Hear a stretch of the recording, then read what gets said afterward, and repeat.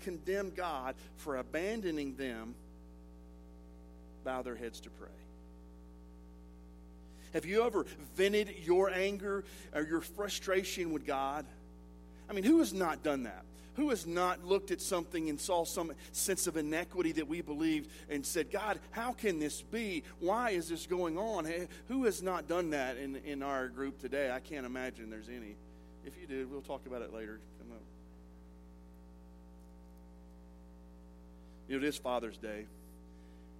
And we look at Job as kind of a perfect man. I just kind of make a little connection here. I didn't really design this, but have you seen that email? You know, every day now we see spam, we just get rid of it, right? We don't even open it up. But have you seen the email that says "Picture of the Perfect Man"? Have you seen that? Well, maybe I'll send it to you. It's the picture of a perfect man, and when you open it, it says "Image not available." That's not funny. But actually, we do know that Jesus came as the perfect God-man. We know that. And he lived this sinless life, and he made it possible for us to become totally righteous in his sight in terms of what he defines in the sight of God by trusting in what would become his shed blood on the cross that would take our place. We know that's the truth. And from the moment sin, and we talked about 2 weeks ago, as we were talking about sin, how real it is in the world and how it began in Genesis. And we think about that. From the moment that sin entered through Adam and Eve's disobedience, God began showing man his plan for us to get back into a right relationship with God. The Old Testament law of God and the New Testament love of Christ, they stand together. And no matter how much you want to sway it, they all point to the same thing.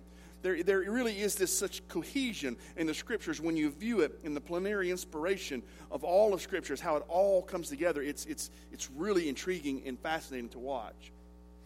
But most of you know the background of Job, right? I'll quickly go over it. It's not included in the verses today. We're getting a response from God. But you know this. Job was said to be a good and a righteous man. And that Satan asked God, if there was such a good and righteous man, he asked for special permission from God to cause him trouble, to cause him sorrow, to see if he could get Job to sin against God and turn his back on his faith in God. So Job has no idea that that's going on. This is just a fascinating passage of Scripture, and it's hard to fit in most theologies because of this. The sovereignty of God, it fits in there. But Job has no idea. He just knows that all of a sudden, everything in his life has gone wrong. It seems like every day he wakes up and there's something new that's happening. And he begins eventually to demand some answers from God. I mean, you can't blame Job for this. He's been good. He's been faithful. He's been doing all the things that he wants. His life has been good. And so he comes and he says, why God? Why me? And this morning, I want to give you a proposition that you may have never heard before. Maybe you have. But I want to give you a proposition that I believe that in this moment, Job sins. Most people, we never see that. But I believe that in this moment, that his pride becomes something here of self-sufficiency. And he sets himself up as perfect enough that he can judge God. He can judge God as doing wrong and treating him wrong. He actually has the audacity to call God out and says, you are wrong, God. I think in Scripture we have some of those instances, in particular Romans 9:20, which reads, but who are you, O man, to talk back to God? Shall what is formed say to him who formed it, why did you make me like this? I think this is the first time that I've ever noticed that Job, I believe, really does sin here. Now, I don't want us to get wrong that there's not a place to dialogue with God. There's not a place to question God. There's not a place to come and in Scripture say, come and let us reason. I think all those are good things. But here Job does cross the line. I think this is the first time really that I've ever kind of thought about it. But then God comes back. And he answers here. And it says he answers him from out of the storm. The thick darkness where God is. God is light, and in him is no darkness at all. But I want you to know that most of Scripture and most people's lives, that it is in the dark that we find God, because it is most visible in the dark. That light is so bright, it cannot be missed. There's a different picture here than we have of this gentle and good shepherd here. I don't think Job is out. God is out to scare Job, but I do think that perhaps there is a moment here to make him contrite. In verse 3, the text says, brace yourself like a man. Get ready. God is saying, okay, Job, let's wrestle this out. We're fixing to get real here, and you need to cast aside any ill feelings, and let's really get down to the brass tacks and really find out what's going on. And I wonder, and we have stories of Jacob wrestling with God, and I wonder even, and as we apply it to ourselves, how many times have we sat down and begun to really wrestle with God and say, forget all what everybody else is saying, but you and I are going to get this straight, and I'm going to settle my faith, and I'm going to settle everything right here and now. And there is no place for some sense of passivity. It's time. Get together like a man here. We're fixing to do this. And I'll match you strike for strike, and let's see how this works out. And then I just read a small passage. God asked Job 60 questions. He goes on and answers, and Job is like, what? I just want to know why you're doing this to me. And he answers 60 questions he goes through. If you know so much, Job, why don't you just make a whale, Job? The nature of God is that he is powerfully present and sovereign over the world that he created. You see, Job, you are not self-sufficient. And put your name in there. You see, you are not self-sufficient. Even though sometimes we might feel like we are. And God says, but I am all sufficient.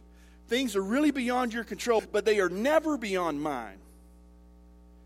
And maybe that's a great lesson for us, because we like to control, and some of us like to control more than others, everything that we can. God doesn't tell Job or us why bad things happen. That is not answered here. That is not what happens. Why do bad things happen? But we are led to understand this, that the Creator, that the sustainer of the universe is able to sustain us through whatever we might face.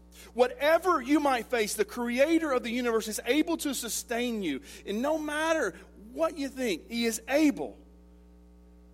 Why me? God is able. It's not to humiliate Job. This is not what it's about. But it's rather to humble Job. Job insisted on his own righteousness before this. And he questions God's justice. He sets himself up as God's judge. And that's why I believe that he sins exactly the way that Adam and Eve did. They doubted the goodness of God. Did God really say that? Did He really mean that? Let's find out. They doubted God and His wisdom. They set themselves up as equals in judgment of a situation. And I want you to know over and over again, that is what sin is. I said it long ago. It is taking God off the throne and saying, I will be God. Now, we don't say that, but we really do say, I know what's best.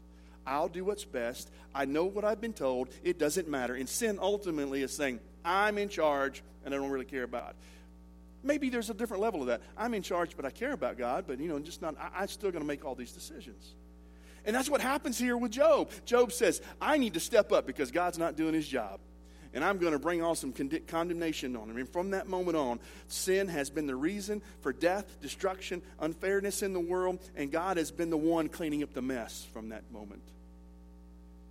In Job 37:23, we read, the Almighty is beyond our reach, exalted in power in His justice and great righteousness, but does not oppress.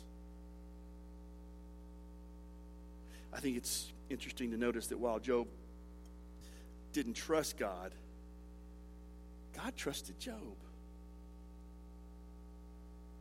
We get the background, we peek into Job's problems, and we know that Satan asked for permission, right, to do this attack. And Job, with all with this whole arsenal of bad things that were going on. God said, go ahead. I trust Job to remain faithful. God, trust him. I trust him. I want you to know today, God trusts you. Now you say, well, I shouldn't be trusted. I'm not worthy. I want you to know that God does believe that you're worthy. God does believe that you're able. And he ultimately wants to help you, and he gave you power to come. When you say, why me? I don't know. God is still wanting to say, I'm there. I trust you. You can do this. He did the same thing with Job. The story this morning is less about Job and more about us.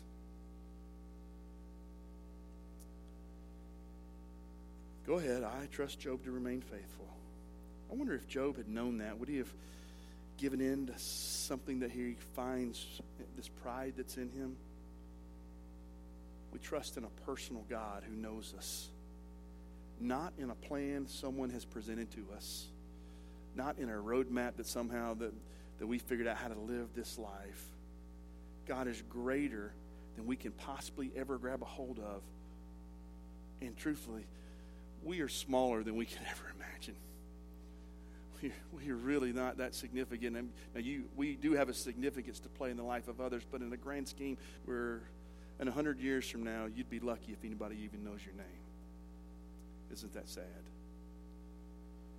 But I tell you what, there are people who know people's names 100 years ago, and it's because they made a difference in their lives.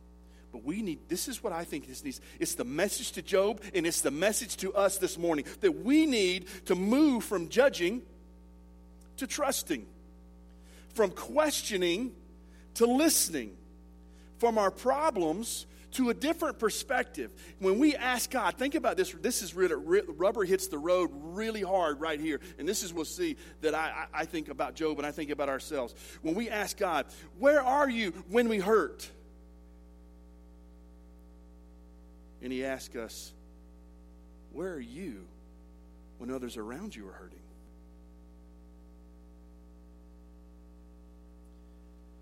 Life is unfair. So you need to be there. I've called you to be something. And all you can say is, give me, give me, give me. But you don't ever give. People are hurting, and you can make a difference. I know you're hurting. How could you question me? I've been there helping you all along the way. And now something's tough, and you can say, woe is me. He's saying the same thing to Job. People are hurting. You know it. And they're saying, why me? You can make a difference. And then all of a sudden, you do get a little bit of humility, like, oh, but I've helped people. Well, help more. And don't just help once. Encourage others. Expect to God show up. When you respond to other people's suffering, when they're hurting, you are being called to help them.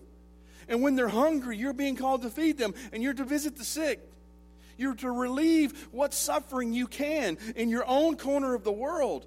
God's silence is not his absence, but your silence is your absence. In the face of suffering, there's a hurting world wondering where God is. And God is telling us, you have a little slice of me in you. And you need to let people see God. History of suffering and sin always leads us to this final answer. When he who knew no sin became sin for us and suffered our death on the cross. I want you to know this morning that was not fair in any sense of the word. There is no way that we can come up and say that's fair. That's the way it should have been. It wasn't fair, but it's how much God cares. It is how much God loves. Who can question that kind of love? No matter what happens, who can say with Job, we can say with Job, I know that my Redeemer lives. I know.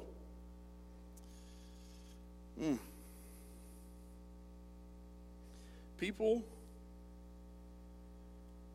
when they're going through difficulties of life, will probably never remember what you say. You may be the smartest person in the world and you know how to deal with it. They'll never remember you, but you know what they will remember?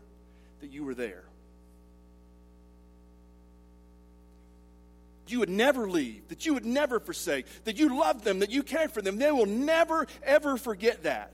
Maybe they'll remember something, but they will remember that you were there. They will remember that you sent a card. They will remember that you were in a hospital and they were there. You knew that they cared and loved. That is what God is calling us to do. He's calling Job. He's saying there's so much more than sitting back and having livestock all out through the hills and being wonderfully rich and having a life of comfort. There is something more to this. You are called to be God. You are called to be God in the sense that He is moving in you to make a difference. And when the world can't see it in you, then guess what? They say, why God? Why is me? Why me? We can give all kinds of answers, and God would say, what about you? You think you got it all figured out? I am calling. I have a plan. There are people who are supposed to be doing this. Our text from Hebrews, which is actually Hebrews chapter 5, verses 1 through 10. If you want to read it, I'm not going to read it right here, but you can read it later. From Hebrews, says, even Christ Himself didn't take it upon Himself to be a priest and speak for God, but He was called by God to do so. And with that call, a tremendous burden of suffering. It says He offered up prayers and petitions with loud cries and tears in the Garden of Gethsemane. Hebrews chapter 5, verse 7. To the one who could save Him from death, and His prayers were heard because of His reverent submission. You think that Jesus was just this God, and He was also man. And we somehow forget that He was man, that He had to deal with this idea, that He would give Himself up completely. And that was very hard. And He asked God, let's do it another way. We don't have to do it this way. And we are the same. Sometimes we have to come to God and say, God, show me the way. And then He shows us, and we're like, no, that's too hard. But that is what God is calling us to do. Make this difference. Yes, His prayers were heard, but His sacrifice was still necessary for Jesus. Pride could have reared its head, and I don't know what history would look like if it did for Jesus. But He came obedient even unto death. He never used His position as God's Son to remove Himself from what God is calling Him to do. But rather, He yielded Himself to a higher purpose. He was the perfect man, able to be our perfect and humble servant, Savior. Look at the Savior in this next passage if you want to look at Mark chapter 10, 35 through 45. This can be your homework if you're making notes. Go look at it. James and John, they asked to sit at the right and the left of Jesus in the kingdom. And He asked if they could go through what He had gone through, had to go through. And their audacity said, yeah, we can do that. Yeah, Jesus, we can do what you're going to do. We can do that. Yes, of course we can. And Jesus gave this prediction. He said, yeah, you are going to suffer. Just as Christ would. We know that they become horrific martyrs. But Jesus said he had not been given the authority to grant the privilege to sit on the right hand and the left in the heaven, because those places of honor will be given to those from whom they have been prepared. In other words, we see from God is chosen for that honor someone we don't know. Do you see that Jesus has something though? He has no problem with saying, I'm not really going to take all that authority, even though I could. I'm leaving that up. And I think that's so important for us to recognize in this world that we live in, is that we lay down authority and that we lay down power. Even though that we have the power, we can still give it up and let someone else have it, because that's part of what Jesus showed us we should be doing. In the world today, we revere those who have power, those who make things happen, those who stand up and are strong. And I want you to know it's the opposite in the Scripture. Those who lay it down for the sake of others are so significant and important. Jesus did it. Why can't we? And what's more interesting about that passage of Scripture, so those two, they get chastised. And guess what the others do? The other 10 disciples heard it, and they have the audacity, and they become indignant, prideful. I think they became so upset, they were like, why didn't we ask for that? So Jesus uses that opportunity to berate them he doesn't use it to berate them for their audacity, but rather he teaches them the road to true happiness and humility. He says, lording it over someone and having lots of authority is not the way to live a fulfilled life. For even the Son of Man did not come to be served, but to serve and to give his life as a ransom for many. Who do we really appreciate? Don't we all love bossy people who try to shape us and snap us into something? Don't we love that? We love that. All of us love that. Or those who want us just to move on, can't sympathize with it. Just get out of my face. I can't deal with this right now. Or is it the person who comes and visits, who sits, who will be your friend? Listen to your problems without complaining. They bring you some chicken soup. Man, that's not very hard, is it?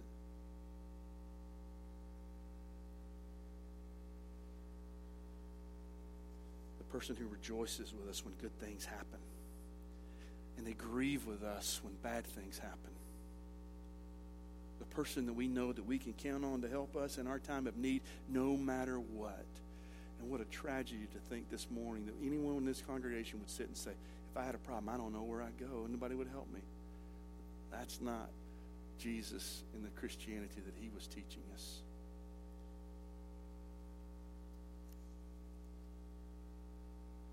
I think the message for us today, as it was for Job, is so poignant.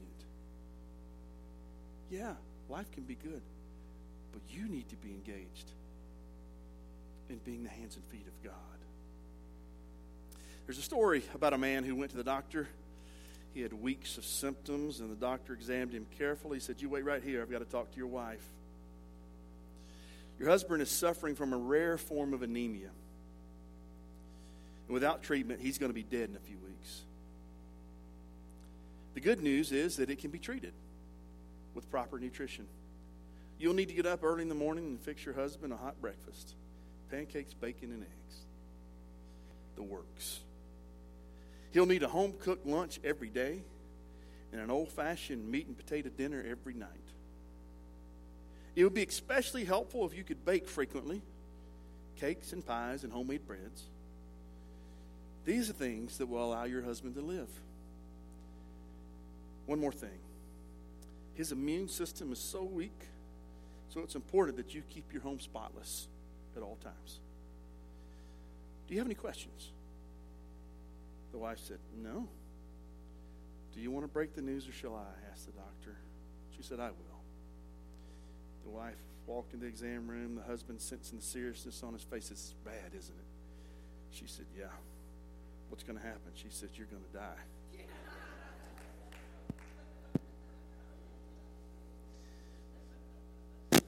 There's something about many of us that resist being a servant, isn't there? When we know we should, but we don't want to. We have a model of suffering and obedience demonstrated to us by Jesus, who walked this earth in real flesh and blood, such as we. He hurt. He suffered. He prayed to not have to go through it all, just as we do. But he went on the cross, grave, and he suffered the worst of it for us. He rose to secure for us the final victory over death. And someday, when all of our questions are answered, like Job, and all of our judgments are shown that we've given judgments often that have been wrong and perhaps even shallow, my guess is that we really won't wonder why we suffered so much. Rather, we probably will be wondering, why didn't we serve more? Imagine the marvelous grace that he extends to us when we are prideful sinners. Yet he still says, I love you. I want you. I'll give myself for you. Even though in our minds, we know that none of us deserve that. But he did it. And in those moments, think about what God has done. We have the audacity that we could enter into heaven and into the presence of the perfect person, humbly, bowing. And I I think in that moment, every sense of pride will be gone forever. But for now, I think many of us are still like Job, to lay that pride down. And as fathers, sometimes that's harder, I think, than others, because we kind of think we've got to be a certain way, the way the world has told us. I want you to know that the world doesn't know a thing. It's what God, what needs and wants and asks is more important to be obedient than anything else. Well, can you believe at the end of July, I will have been here 10 years? Can you believe that? What some of you may not remember is I shared with you 10 years ago that my intention was to be here 10 years. And so I have given my resignation to the board a couple weeks ago, and we have discussed on our path forward. There is uniqueness in my situation. Right now, I don't have plans to go to another church. Typically, that happens. There is no place that I would rather pastor right now, and this is the truth, than the Gainesville Church of the Nazarene, with its people, its resources, its ability and forward thinking. I love this place, and so it is hard for me to do what I'm doing, but I also feel very confident that it is the right thing. It is the right thing because multiple reasons. There's a lot that's happened, and we've experienced a lot over 10 years, many of us, and I look with great love and fondness for all. I submitted my resignation effective at the end of July. But also from the district superintendent, who I've been in discussion with for many months, what our path forward might look like. We discussed it with the board, and they have spent at least a week discussing this. And upon the recommendation of the district superintendent and myself, we had asked that the board would consider Ryan Watt to fulfill the role of senior pastor. And the board has set this in motion now. As of the end of July, I will no longer be in the senior pastor role. I will, however, stay additional 3 months in support of Pastor Ryan, who will fulfill those duties.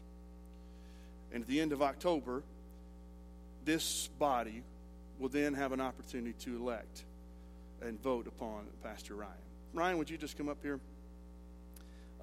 It is very hard for me, but I also want you to know that it is very refreshing for me that I have such confidence in Pastor Ryan, and I think the gifts and abilities that he possesses that some of you may not have even seen are tremendous. And he has things that I have, even though there may be some gaps where he's going to learn some things, there's no doubt in my mind that he will close it quickly. And I'll be here and able to help him. And so I will give a letter, but I just needed to inform you, and it's hard for me. And I don't know exactly what the future holds, but I'm confident that I'll know within a little time. The district superintendent has promised that there is space for me to do different things in the district, and I'm a part of that. But I feel clear, and I'm excited about what the future might hold. So, Ryan, the world changes for both of us pretty soon.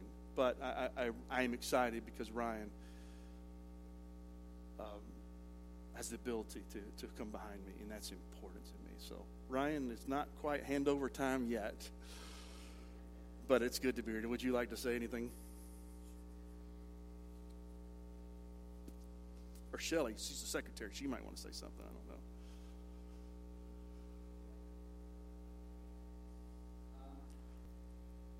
I'm very honored. I'll say that before we consider this. I met with me on Wednesday night. Both of you with confident eyes, open hearts, and said, "We want to." I was completely open to serving in whatever capacity. Brittany and I are happy to. We love to stay. So through this transition, we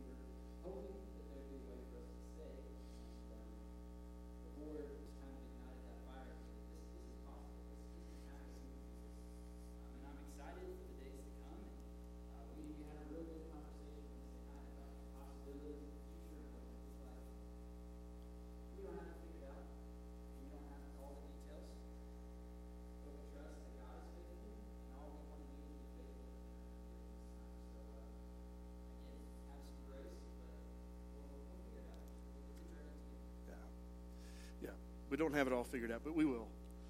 And I can only say that I love every one of you, and there is no ill feelings here, and I am not running from anything like, oh, no, I better get out. That is not all the case. This feels the right thing to do. We've known about it and thought about it and prayed about it, and we look forward to the great things ahead. Shelley, did we cover it all? Is there anything that you'd like to say or need to say?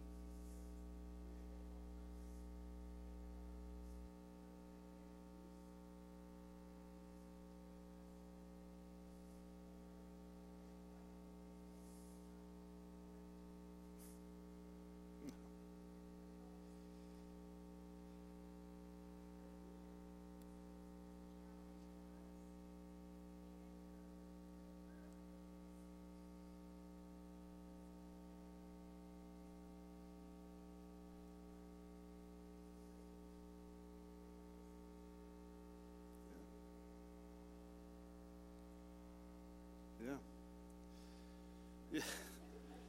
Great days ahead. I am absolutely confident that the church is in great position to accomplish some mighty, wonderful things, and so I'm excited about that. Well, stand and let's be dismissed. Pastor Ryan, would you dismiss us in prayer?